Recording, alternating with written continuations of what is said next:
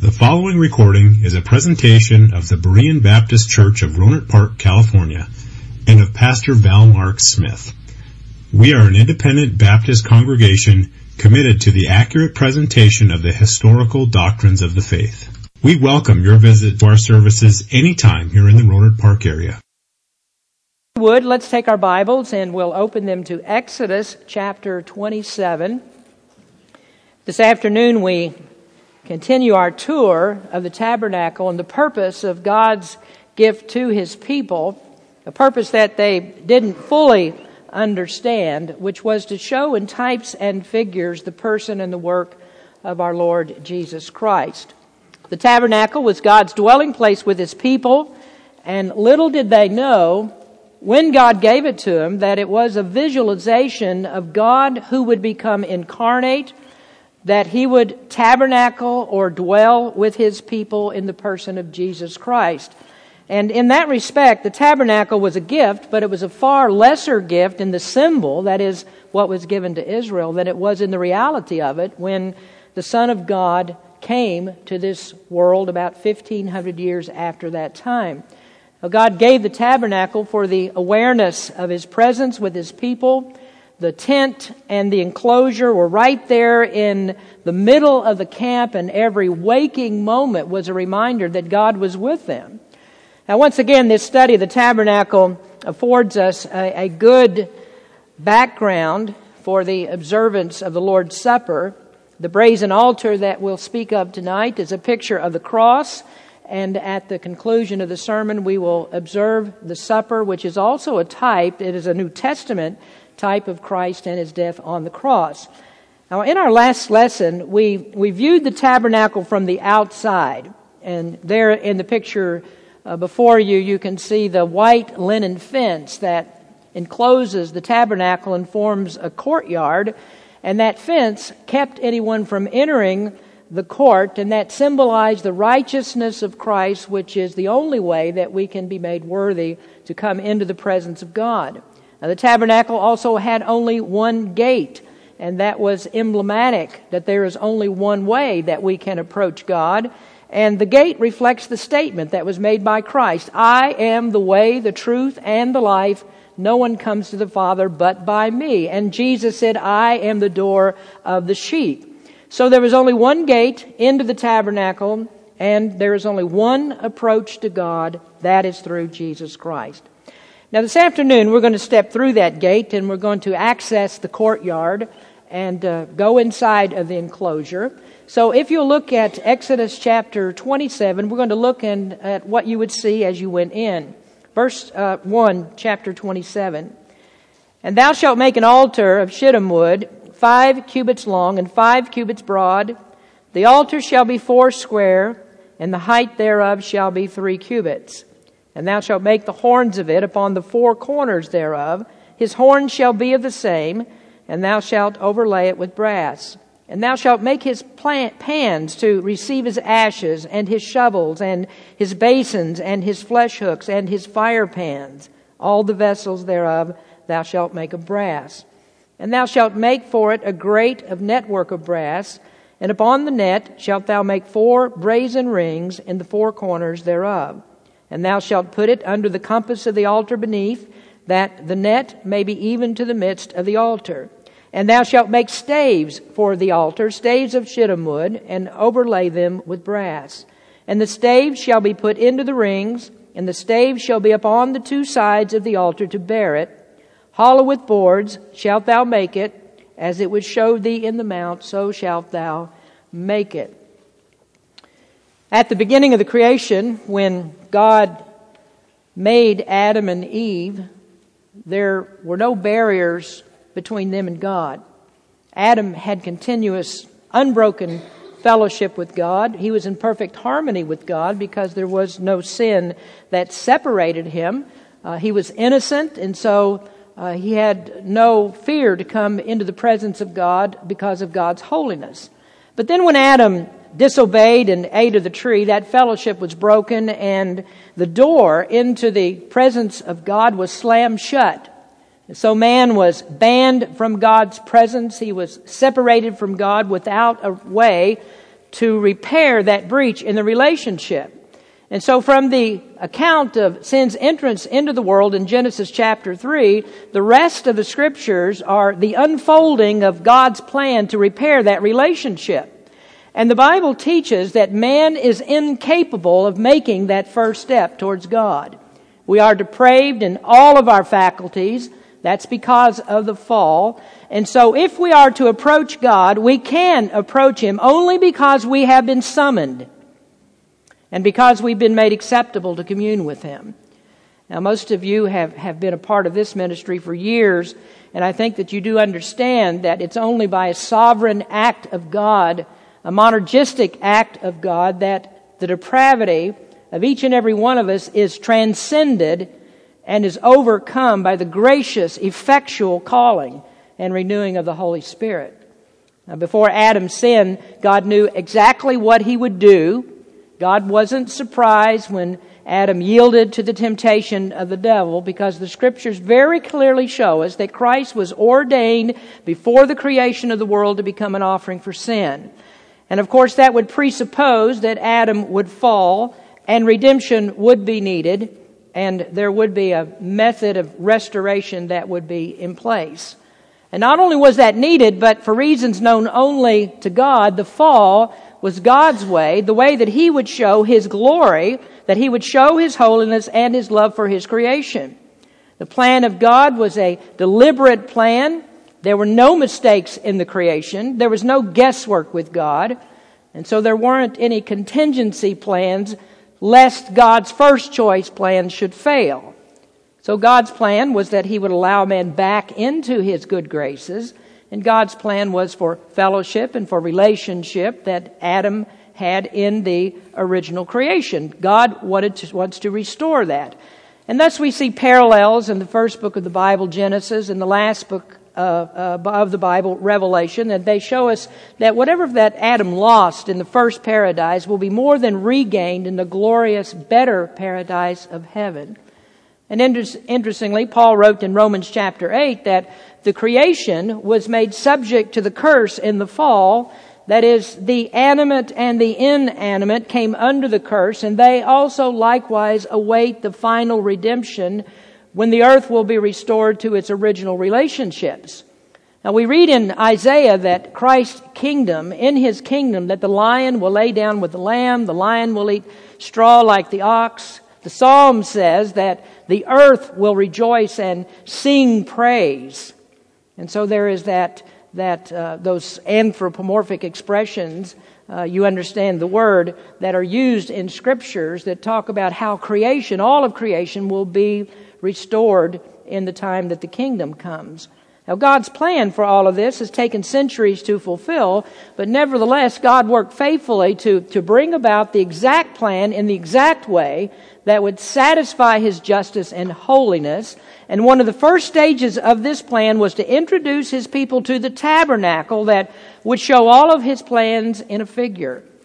Now, when God made Israel His chosen nation, and He gave them their system of worship, then the tabernacle and the temple became symbols of redemption.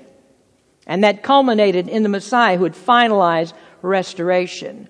Now, this tells us then that when we look into the tabernacle and we see the types and the figures, that we can't go outside of those.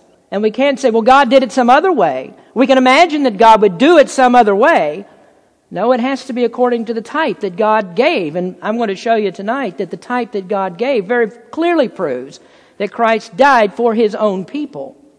Now, repeatedly, we've seen in the instructions for the tabernacle that God said, do this. See that you do this in the way that I showed you in the mount.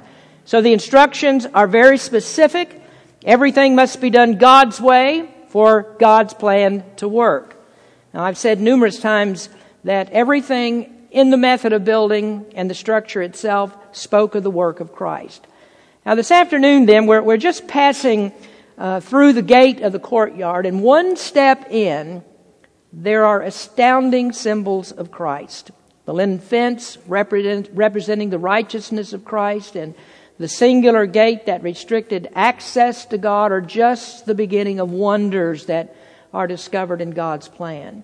And so we pass through the gate, through the opening of the fence, And the first thing before you is an altar of bronze. Now, the picture that we have next shows the artist's conception of it. This was called the brazen altar or the altar of burnt offering. The dimensions of it are given in the scriptures there in verse number 1. It's a square box, square type box of 7.5 feet wide, 7.5 feet long, 4.5 feet high. And the box was made of acacia wood overlaid with bronze.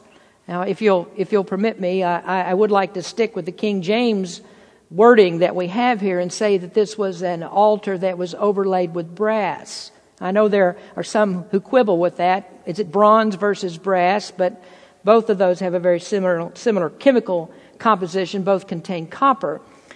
The wood of the altar was strong and it was durable and overlaid with brass so that it could withstand the intense heat of the flames that consumed the sacrifice. Obviously, a simple wooden box by itself wouldn't work. That would catch fire and burn. And so it needed this metal covering. And I'll come back to next time why this is important, what that stands for, the wood and the brass and the ability to withstand the fire. All of that is very important. But in case I should forget to make this particular point later, the height of the altar, according to the scriptures, was only 4.5 feet, and that allowed for the sacrificial animal to be put on the altar without going up steps. Now, I'd like you to turn, if you would, to Exodus 20.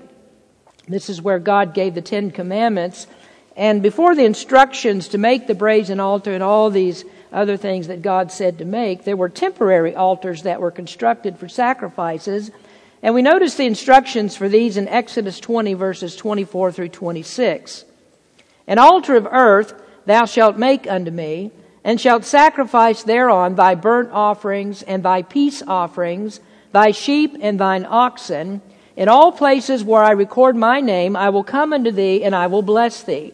And if thou wilt make me an altar of stone, thou shalt not build it of hewn stone, for if thou lift up thy tool upon it, thou hast polluted it.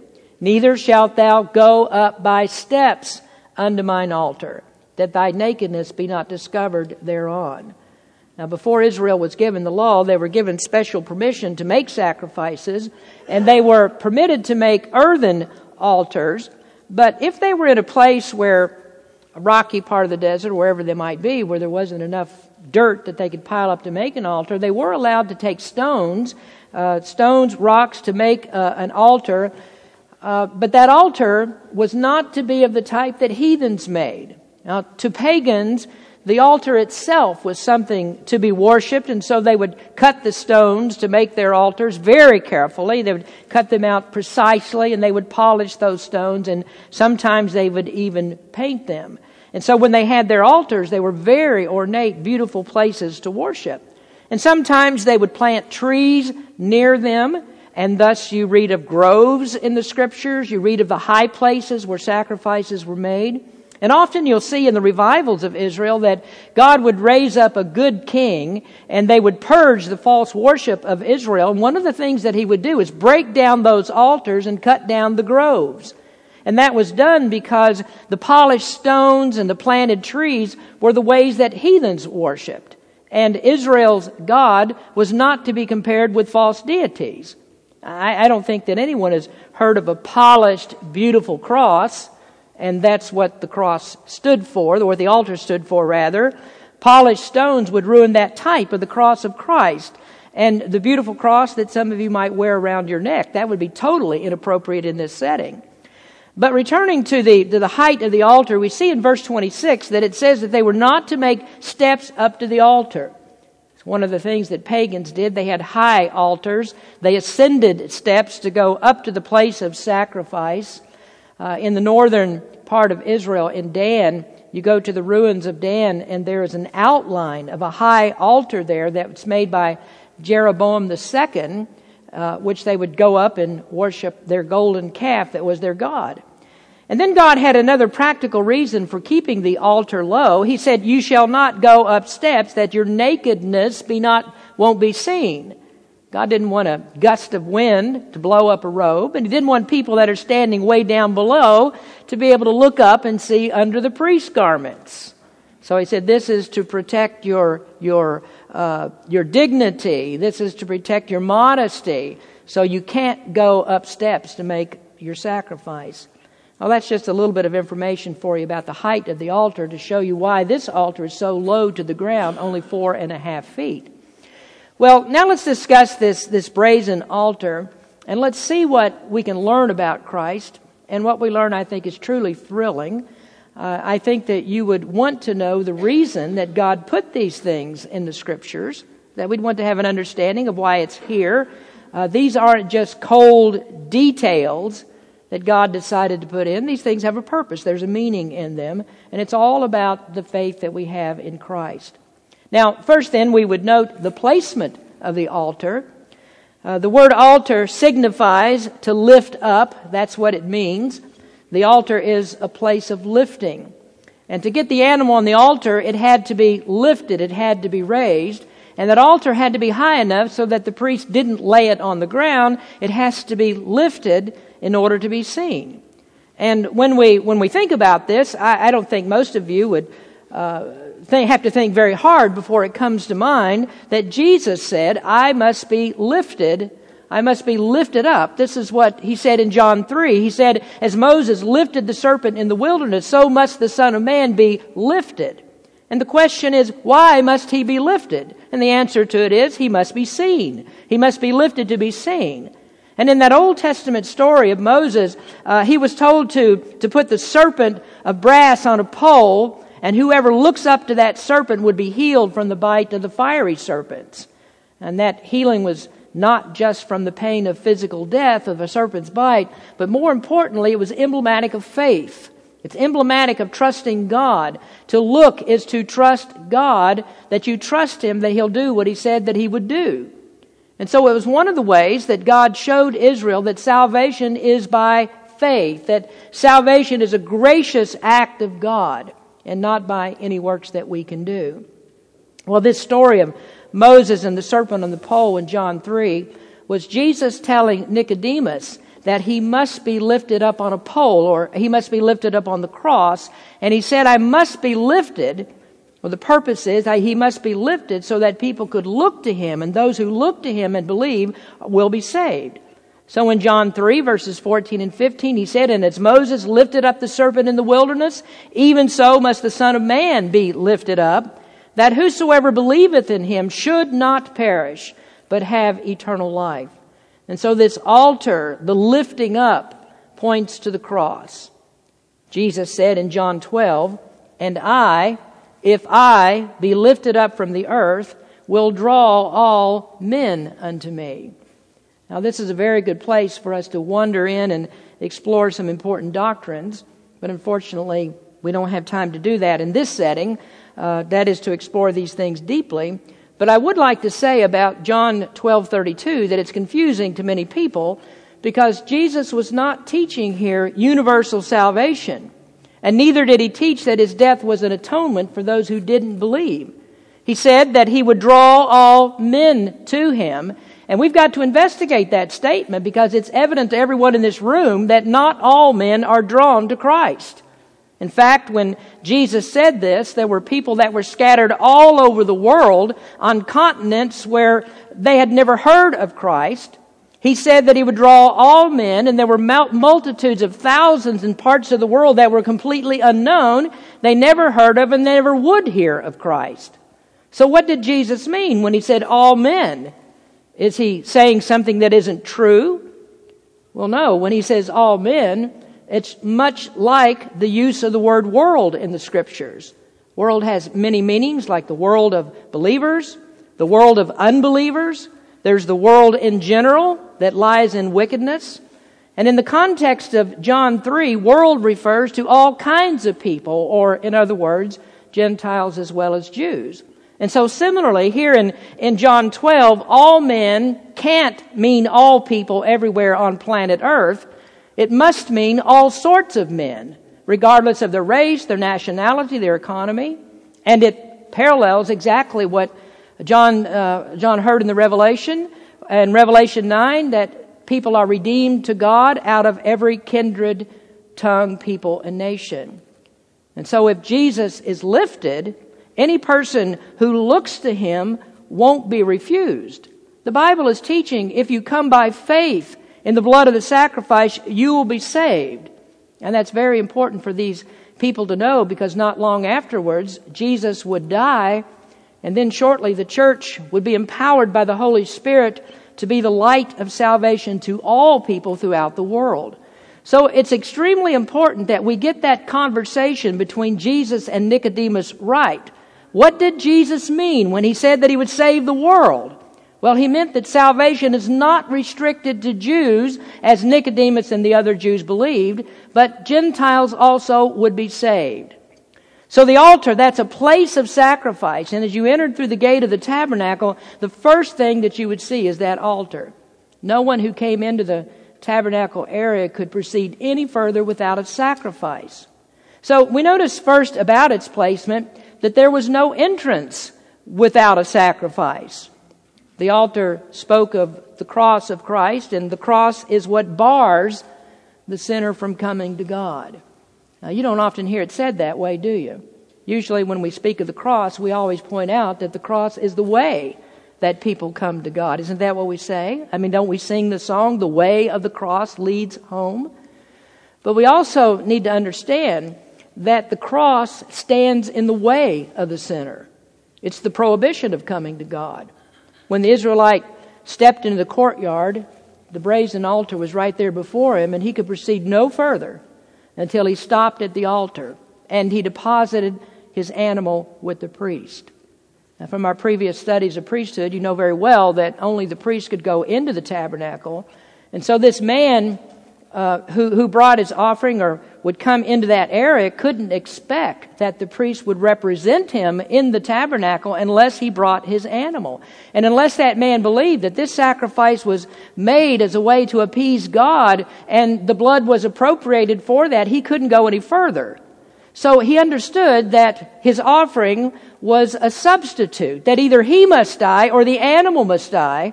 And graciously, God accepted the animal as a temporary solution until the time that Christ would make atonement for sin, that is, to die in the sinner's place to satisfy God for his sin. And the very same is true of the sinner today, that until the sinner stops at the cross and realizes that Jesus dying on the cross, that is his substitute, that he needs someone to bear his sins for him, he can't enter into relationship with God and be accepted in his presence. And so the cross, or in this case, the altar, is a barrier. It's a stopping place. You've got to do what you've got to do there, or you can't approach. So the altar then is both a barrier to God and it's a way to God, that if the Israelite brought that sacrifice to the priest and it was offered on the altar, then he could freely approach. But if he refused to do that, the altar was the stopping place. He was offended at that point, and he has no part with God. And today, the cross is a barrier to many people. Many come to the cross where Jesus died, and they stop short of believing that the work that he did there was for their behalf or on their behalf. And so they reject the cross, and thus they're left out, and they can't come to God. And if we claim, as so many people do, that there are many paths to God, we in fact reject the blood of the cross. So we see that the altar is not a punishment for the people, but the altar is there because it speaks of God's love for them. It showed that God was willing to save them. And it really does show what Jesus said in John 3:16, "For God so loved the world that he gave his only begotten Son, that whosoever believeth in him should not perish, but have everlasting life." And so it showed God's hatred for sin, which is a barrier, but at the same time his love for men. And this is the place for entrance to be gained through Christ. Now we notice also that there was no identity without a sacrifice. The Israelite who came into the courtyard brought the sacrifice, and he knew the animal that he brought was specifically for him. The sacrifice represented him before God. It doesn't represent his neighbor. This is not about his friends. And it's especially not about anyone who is outside the camp. Now that teaches that we are to recognize that the death of Christ was a personal sacrifice. That Christ died for the individual. Well, how many times we would wish it be true that we could believe for a friend, that we could believe for a loved one. We wish that we could take care of their unbelief, that despite their stubbornness, that our friends and our loved ones could go to heaven because our belief stands good for them. But we can't. Salvation is personal, belief is personal, worship is personal, and each person must be identified by his own sacrifice. I must receive Christ, and no one else can do that for me. And then it also shows that Christ's sacrifice was not indiscriminate. That Christ didn't die as a general sacrifice, but He died as a peculiar sacrifice. This is what we call particular redemption. That there is no atonement made for anyone who's not a part of God's chosen nation of Israel. And so you didn't find the courtyard flooded with Moabites and Amorites and Canaanites. Oh, it's true there were proselytes to the Jewish religion, but we also understand under God's law, He said, the stranger that is among you, he must do exactly the same thing that the Israelite must do. He must come in exactly the same way. And that shows that the sacrifice of Christ was made for none other than those who truly do believe on Christ. And so when the Israelite brought his offering, his sins were atoned. They're not hypothetically covered. Oh, the sacrifice was a real substitute. And friends, the same is true of every believer in Christ today.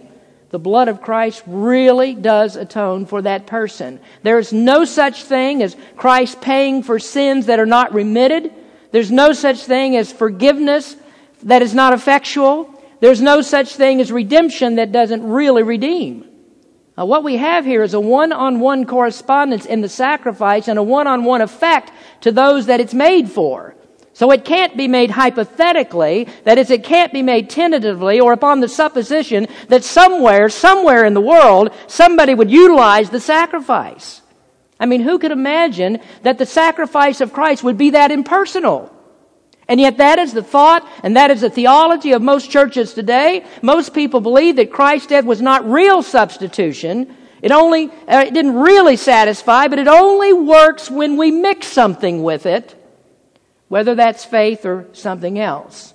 And so their attitude towards Christ is that His sacrifice was mostly wasted. There's suffering that's put on Christ that avails for nothing because the greater part of the world dies and goes to hell without ever hearing of Christ. And so to what purpose is Christ's death for them? To what purpose did God put His Son through the suffering of hell on the cross for them? And make no mistake about this, that's what the cross is all about. The cross is a place of suffering for sin. It's a place of suffering for the hell that believers who have put their faith in Christ would have suffered if they were to die and go to hell. And so that suffering of Christ had to be infinite to satisfy the infinite penalty that God imposes for the transgression of the law. But the belief in a universal atonement means that Christ shed His blood needlessly for people that don't avail themselves of it.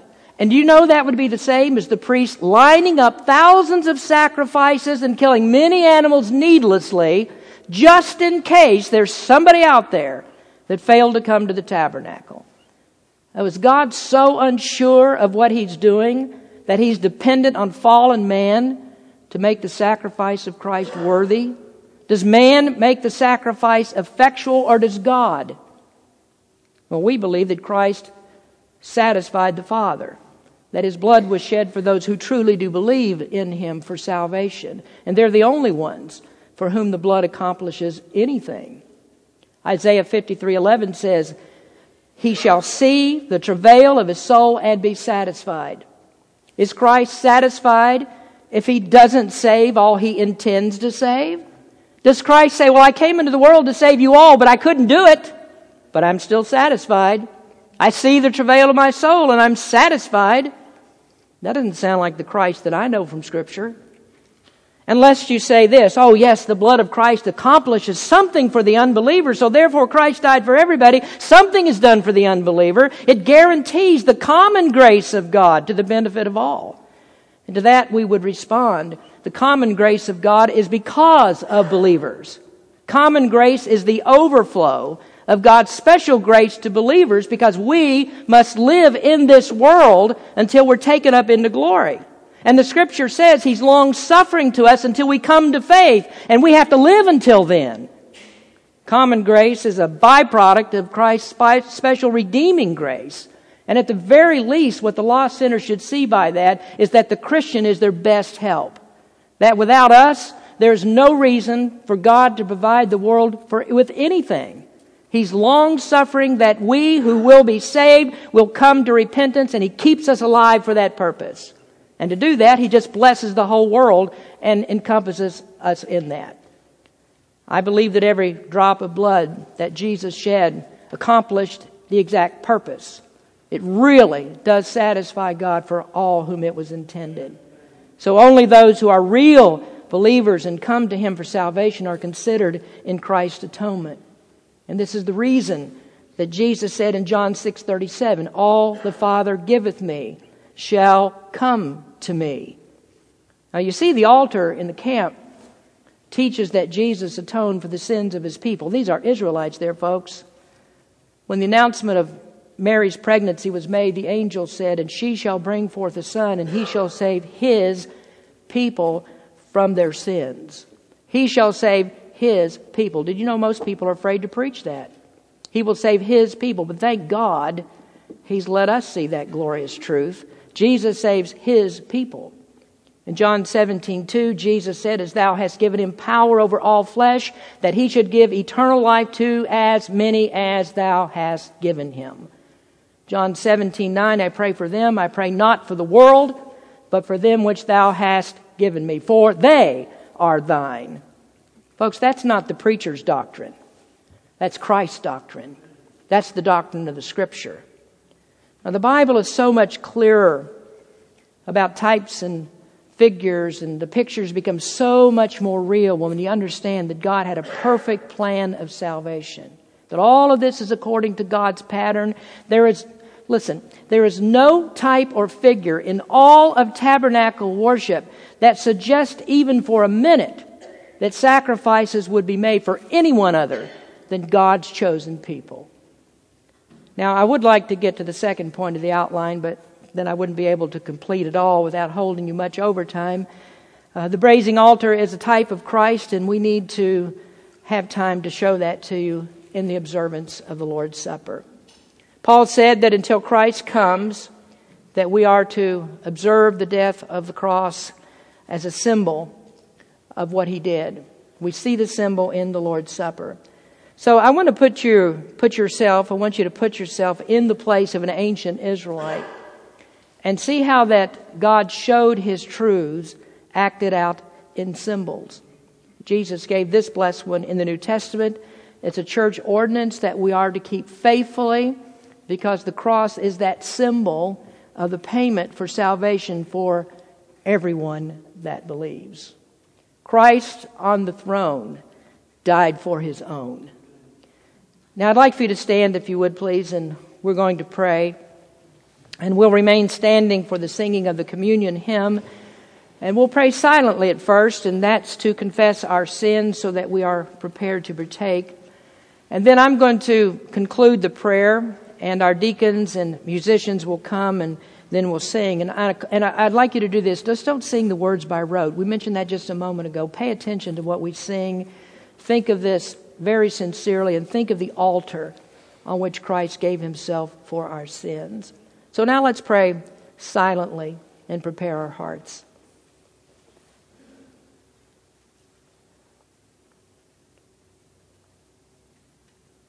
Our Heavenly Father, we ask that You would forgive us of our sins.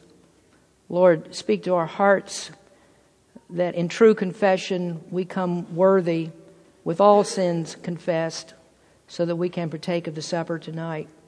Lord, we thank You for Your scriptures, for the word that we've heard, how Jesus gave Himself for us, that every person in this room can say with full assurance that we were on the mind of Christ when He was on the cross, that He gave His life specifically for us, knowing us from before the foundation of the world.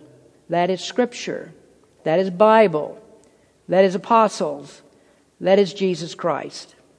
It's the word of the Old Testament and the word of the New Testament, in types and figures and in the reality. This is Your word, and we thank You for the truth of it.